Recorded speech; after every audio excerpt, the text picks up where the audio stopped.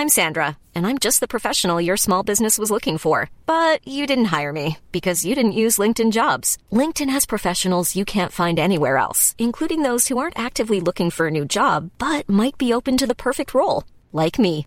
In a given month, over 70% of LinkedIn users don't visit other leading job sites. So if you're not looking on LinkedIn, you'll miss out on great candidates like Sandra. Start hiring professionals like a professional. Post your free job on linkedin.com/people today. Ready to pop the question? The jewelers at BlueNile.com have got sparkle down to a science with beautiful lab-grown diamonds worthy of your most brilliant moments. Their lab-grown diamonds are independently graded and guaranteed identical to natural diamonds, and they're ready to ship to your door. Go to BlueNile.com and use promo code LISTEN to get $50 off your purchase of $500 or more. That's code LISTEN at BlueNile.com for $50 off. BlueNile.com, code LISTEN.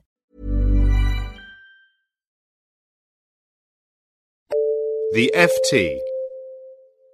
Another mini bond launches, but should you put your money in them? How to build your own house? And what's to become of the cooperative bank? I'm Jonathan Ely, and I'll be giving you all the money news this week in downloadable form, with the help of my FT colleagues Tanya Poley. Hello. And Elaine Moore. Hello. Plus our special guest, Adrian Lowcock of Hargreaves Lansdown. Hello. This week, a Jockey Club investment bond to raise money for the refurbishment of Cheltenham Racecourse closed its books. No sooner had it done so than another one opened. Nuffield Health, a not-for-profit operator of gyms and health clubs, said it plans to raise £15 million via a similar issue. These instruments are known as mini-bonds, and according to a report out this week, the market for them could be worth as much as £1 billion by the end of this year, and £8 billion by the end of 2017. Mini-bonds have been issued by smaller companies, but recently issuers have tended to be large companies with trusted brand names. The Saintly John Lewis Partnership, for instance, issued one last year. They tend to pay better rates of interest than savings accounts and fixed-rate savings bonds, but not everyone thinks investors should be buying them. Critics say they're inflexible, carry substantial risks, and aren't eligible for popular tax wrappers like ISAs. I'm joined now by Adrian Lowcock, Senior Investment Manager at Hargreaves Lansdown. Adrian, the word bond seems to be used interchangeably these days to describe a whole range of financial investments, savings bonds, retail bonds, mini-bonds and so on. Can you tell us which is which? Yeah, I mean, that's part of the problem.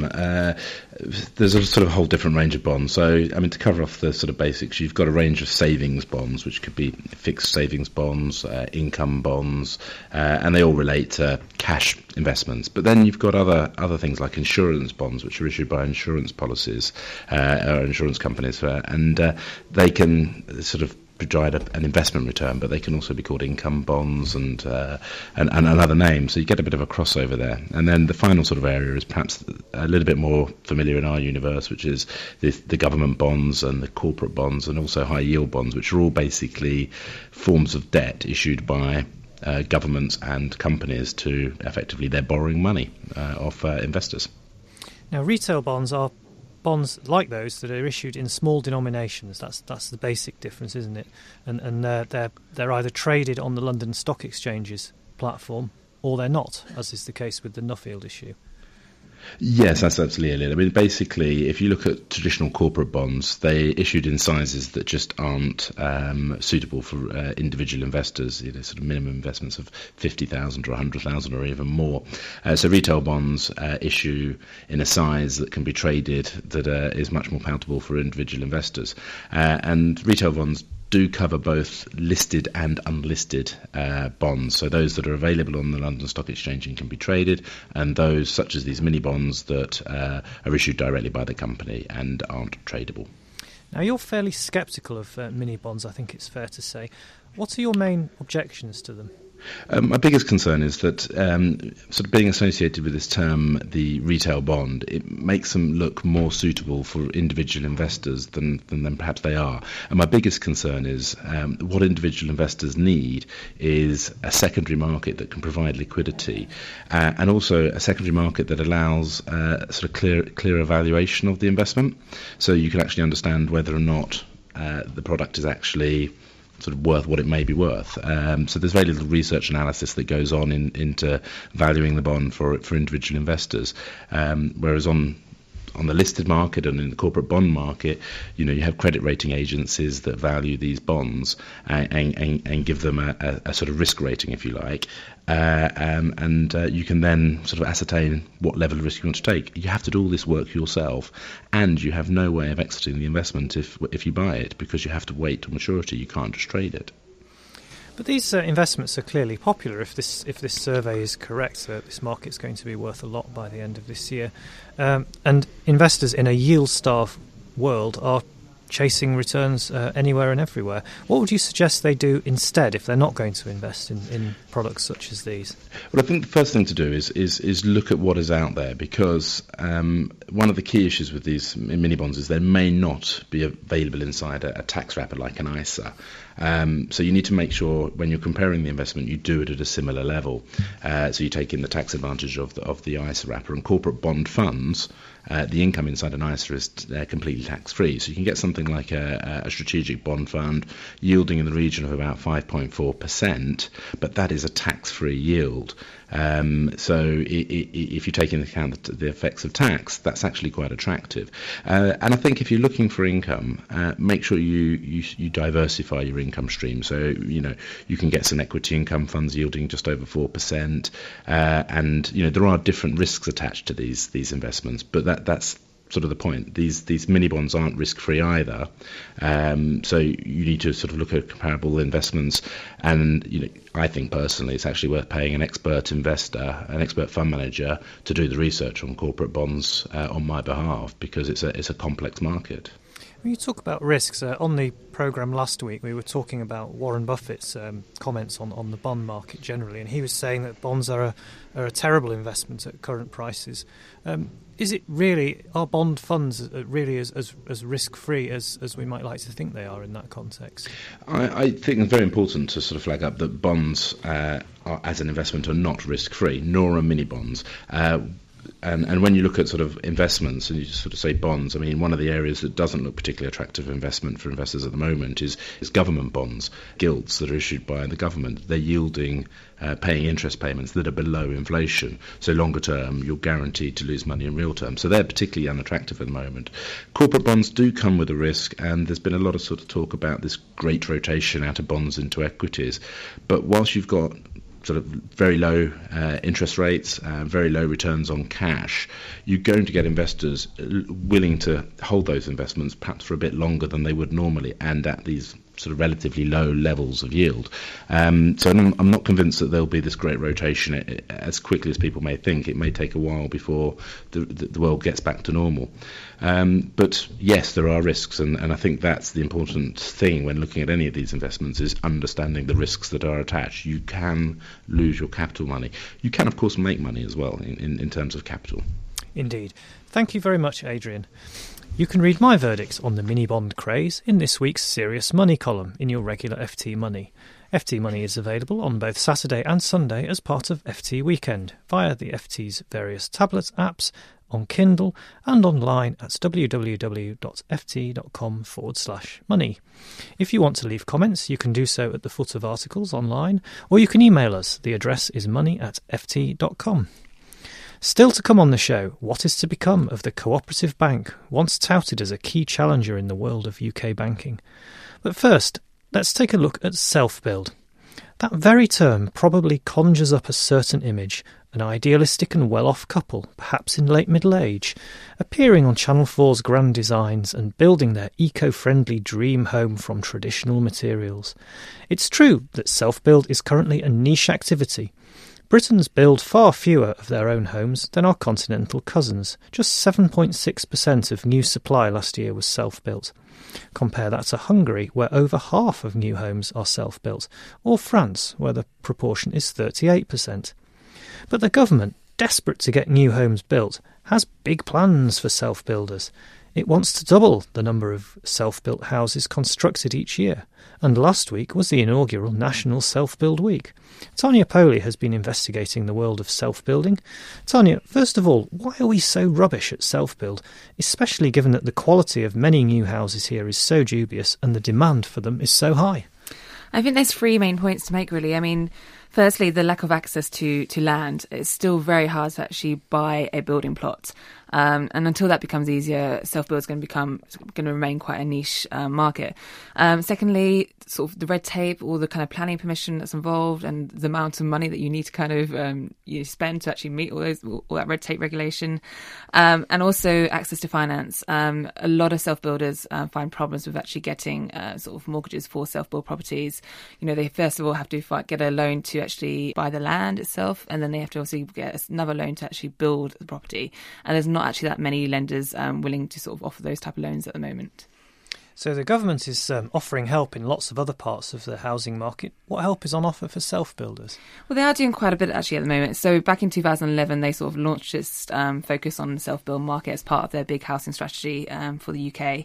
At the time, they kind of announced, like you said, that they want to sort of double the amount of self-builders over the next decade. They've actually launched quite a very good sort of practical website called the sort of self-build portal, which actually provides useful practical information. You can go on there, sort of look at what kind of costs are involved in actually building your own property, whether you're likely to get, how much choice there is in land in that area that you're looking to buy, sort of thing. So it's actually it's very useful, and it's quite definitely worth a look if you're thinking about going down that route.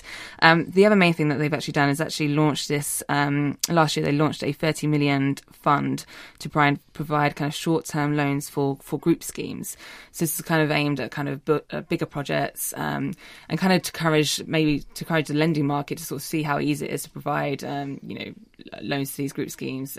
And actually, apparently, about half of that fund is already kind of earmarked for future schemes. So actually, it's been less than a year since it's launched, and it's already seems to have had quite a lot of demand.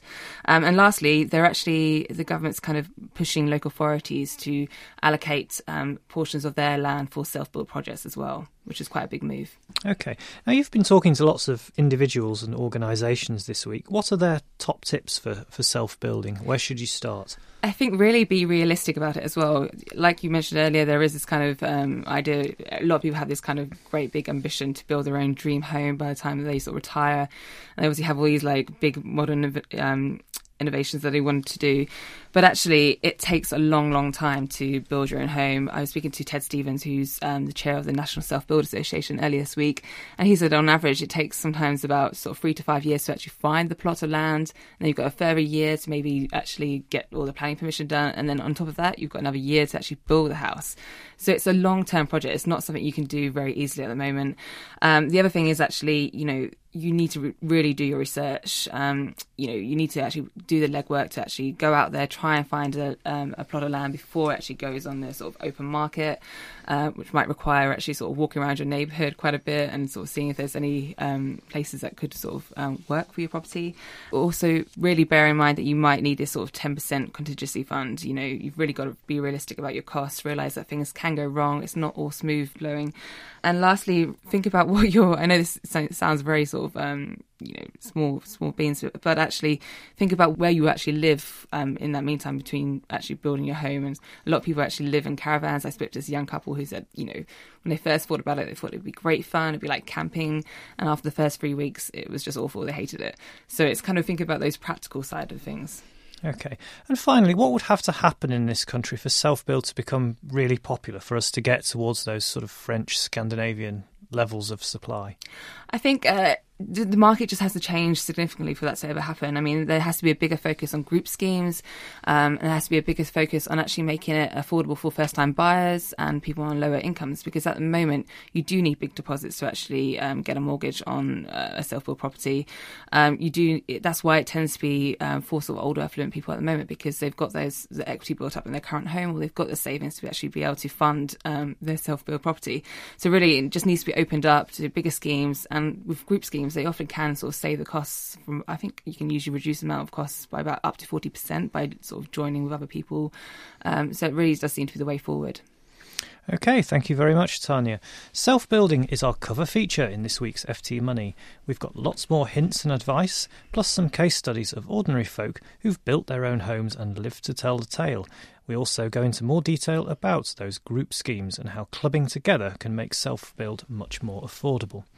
We'd also like to hear your views. You can get in touch via our website at ft.com/money or email us direct. The address once again, money@ft.com.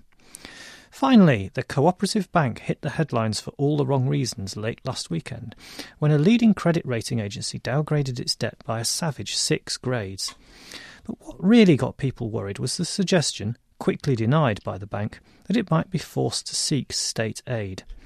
Since then, there have been more rumours about its future, including one that the Bank of England is influencing the choice of its new chief executive following the resignation of Barry Tootle. The core problem is that the Co-op doesn't have enough capital. That's why it was unable to proceed with the acquisition of 600-odd branches from Lloyds, and it was also a big reason for the Moody's downgrade. But how, if at all, does that affect ordinary account holders and investors in its debt securities? And what does the future hold for a bank that many thought would go on to seriously challenge the Big Four? Elaine Moore can explain all. Elaine, how did the Co-op end up in such a pickle, seemingly without anyone realising?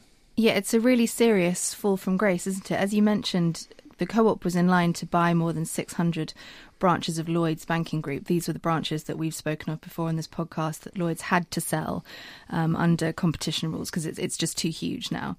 So the Co-op was being sort of trumpeted as a really good option as a buyer. The Treasury was for it, all MPs, government seemed to be for it. What they wanted was for the Co-op to be a challenger to the UK's big giant high street banks.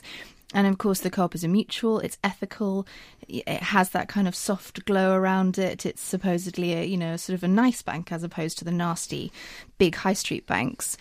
And then it all collapsed last week. And there had been sort of a few warnings about this. The FT had written a story saying that Co-op Bank faced this capital hole of £1 billion. That has since been changed. The Barclays is now saying it could be 1.8 billion. This is obviously a really, really large amount of money. So the plans for Co-op purchasing the Lloyds Bank branches fell through. And then we had this Moody's downgrade, a really, really savage downgrade of 6 notches. What it takes Co-op's creditworthiness down to is basically junk status. Okay, and lots of people are saying this goes back to the Britannia deal, wasn't it? When that was what, 2009? 2009. It's all changed at the Co-op now. So the last chief executive of Co-op Group has gone, and there's a new guy in. As you said, the chief executive of Co-op Bank has also gone. But the last chief executive, as Peter Marks, basically was empire building. So Co-op Group went into all kinds of areas. So funeral homes, it did a travel venture with Thomas Cook. It bought up Summerfield, so it had a huge number of supermarket branches, and it did a merger or a takeover of Britannia in 2009, and that tripled its bank branches in the UK. If it had bought Lloyds, it would have become the 5th biggest bank store. So it was just growing enormously. But Britannia, it was taking on lots of bad debts. The strange thing, and the thing that people are now trying to work out, is why that was 2009. Why is it 2013 that this kind of capital hole is now coming to light? Why was that such a long time? I'm sure we'll get to the answer pretty soon. Now to the practicalities, though. If you've got an account at the Co-op, is your money at any risk at all? Well, the Co-op were very quick to come out last Friday and say, don't worry, to all of their customers. We've never sought government help. We're not seeking government help. That was their message that they were tweeting on Friday morning. If you have an account, if you have savings with Co-op or Smile, which is the Co-op Bank online service, you are covered by the Financial Services Compensation Scheme. So £85,000 is covered. If you have accounts with both, it's only covered once. We should make that clear. And if you have accounts with Britannia as well, that's also covered once. This is all the complication of the FSCS rules. But you are covered. So if the Co-op collapses, that much money is secure under that scheme. It depends what you think is going to happen to the Co-op, whether you want to move your money or not. But they're saying that they didn't see a significant withdrawals from customers in the last week. So they say that they think their customers aren't too worried. Okay, so this isn't another Northern Rock. Now, as you mentioned, the Co-op Group is a sprawling empire, if you like. They operate funeral plans, insurance, travel, financial advice. If you have business relationships with any of those bits of the Co-op, are they likely to be affected? Are they going to see any effect? Again, the Co-op Group says don't worry, and it's saying that its customers aren't worried. It just depends on how big this capital hole is, and at the moment the Co-op is in talks with the new financial regulator to work out how it's going to fill this hole in. So it's selling off some assets. It's already sold off some. It's going to sell off some more. It depends whether you think that Co-op Group will be called in to prop up, to fill this hole for Co-op Bank. If Co-op Group has to do that, that could have a knock-on effect for customers. It could have an effect on what happens to the group. It might sell off some other bits of it. It might decide that having funerals and travel and food and banks is not the best way forward. If the hole is so big that it then requires a government bail-in and the government doesn't want to bail in, it could have another knock-on effect. OK, but we're still a long way away from that, it must be stressed. Finally, the Co-op isn't quoted on the stock market like, say, Barclays or Lloyds, but many investors do own its PIBs and preference shares, whose prices, of course, have taken a beating as a result of this news. What's the advice been to investors and holders of those instruments? Is it a don't panic message? Well, it's pretty dramatic what's happened to those. So the yields have shot right up. The prices have come right down. The what's happening behind the scenes on this is the idea that bondholders are worried that they could be bailed in to help. So as I said before, there's this huge chain of events that could happen. So bank has to sell off assets. If the Co-op Group then has to come in and help out, if the Co-op Group can't fill in the hole, then the government might be called on. If the government says no, maybe bondholders could be called on, and in that case they would actually lose money. So it's a dramatic ending, but it's a possibility. And the fact that these are being sold off means that some bondholders think that could happen at some point. But some people have been saying to me today that this could be a buying opportunity because the fall in price is so dramatic. And we don't really know what's going to happen to Co-op yet. And we do know that, the regulator, and there's a lot of goodwill behind building societies and mutuals. There is no kind of will to see them collapse. So if they are able to work out a deal and if they can sort out this capital hold, then perhaps prices could shoot back up again. So maybe you buy now. OK, thank you very much, Elaine. We have a full Q&A about the Co-op in this week's Money, and the FT's retail banking team's extensive reporting on its troubles is all available on ft.com. We will, of course, keep a close eye on the situation there, although, as I said earlier, there's so far no suggestion at all that anyone's capital is at risk. Other highlights in this week's edition: Nick Train, the manager of the very successful Finsbury Growth and Income Trust, ponders whether defensive blue-chip shares like Unilever and Diageo are now overvalued. Merrin Somerset Webb looks at how the structure of the funds industry puts its managers at a disadvantage, but gives individual investors a leg up. We've got the latest on Harlequin Property, the developer of Caribbean resorts that some people think is in deep financial trouble. And Roger Saul, the founder of posh handbags group Mulberry, explains how he made his money and why he's now one of the biggest UK producers of spelt. Don't forget, you can read us online at any time, www.ft.com/money. You can email us at money@ft.com, or you can follow us on Twitter. The handle is just ftmoney. But until next week, it's goodbye from me, and it's goodbye from Tanya, Elaine, and our special guest, Adrian Lowcock at Hargreaves Lansdown. For more downloads, go to ft.com/podcasts.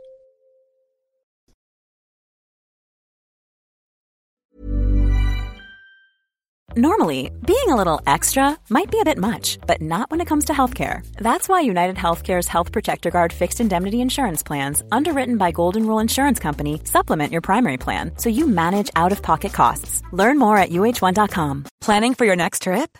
Elevate your travel style with Quince. Quince has all the jet-setting essentials you'll want for your next getaway, like European linen, premium luggage options, buttery soft Italian leather bags, and so much more. And is all priced at 50 to 80% less than similar brands. Plus, Quince only works with factories that use safe and ethical manufacturing practices. Pack your bags with high-quality essentials you'll be wearing for vacations to come with Quince. Go to quince.com/pack for free shipping and 365-day returns.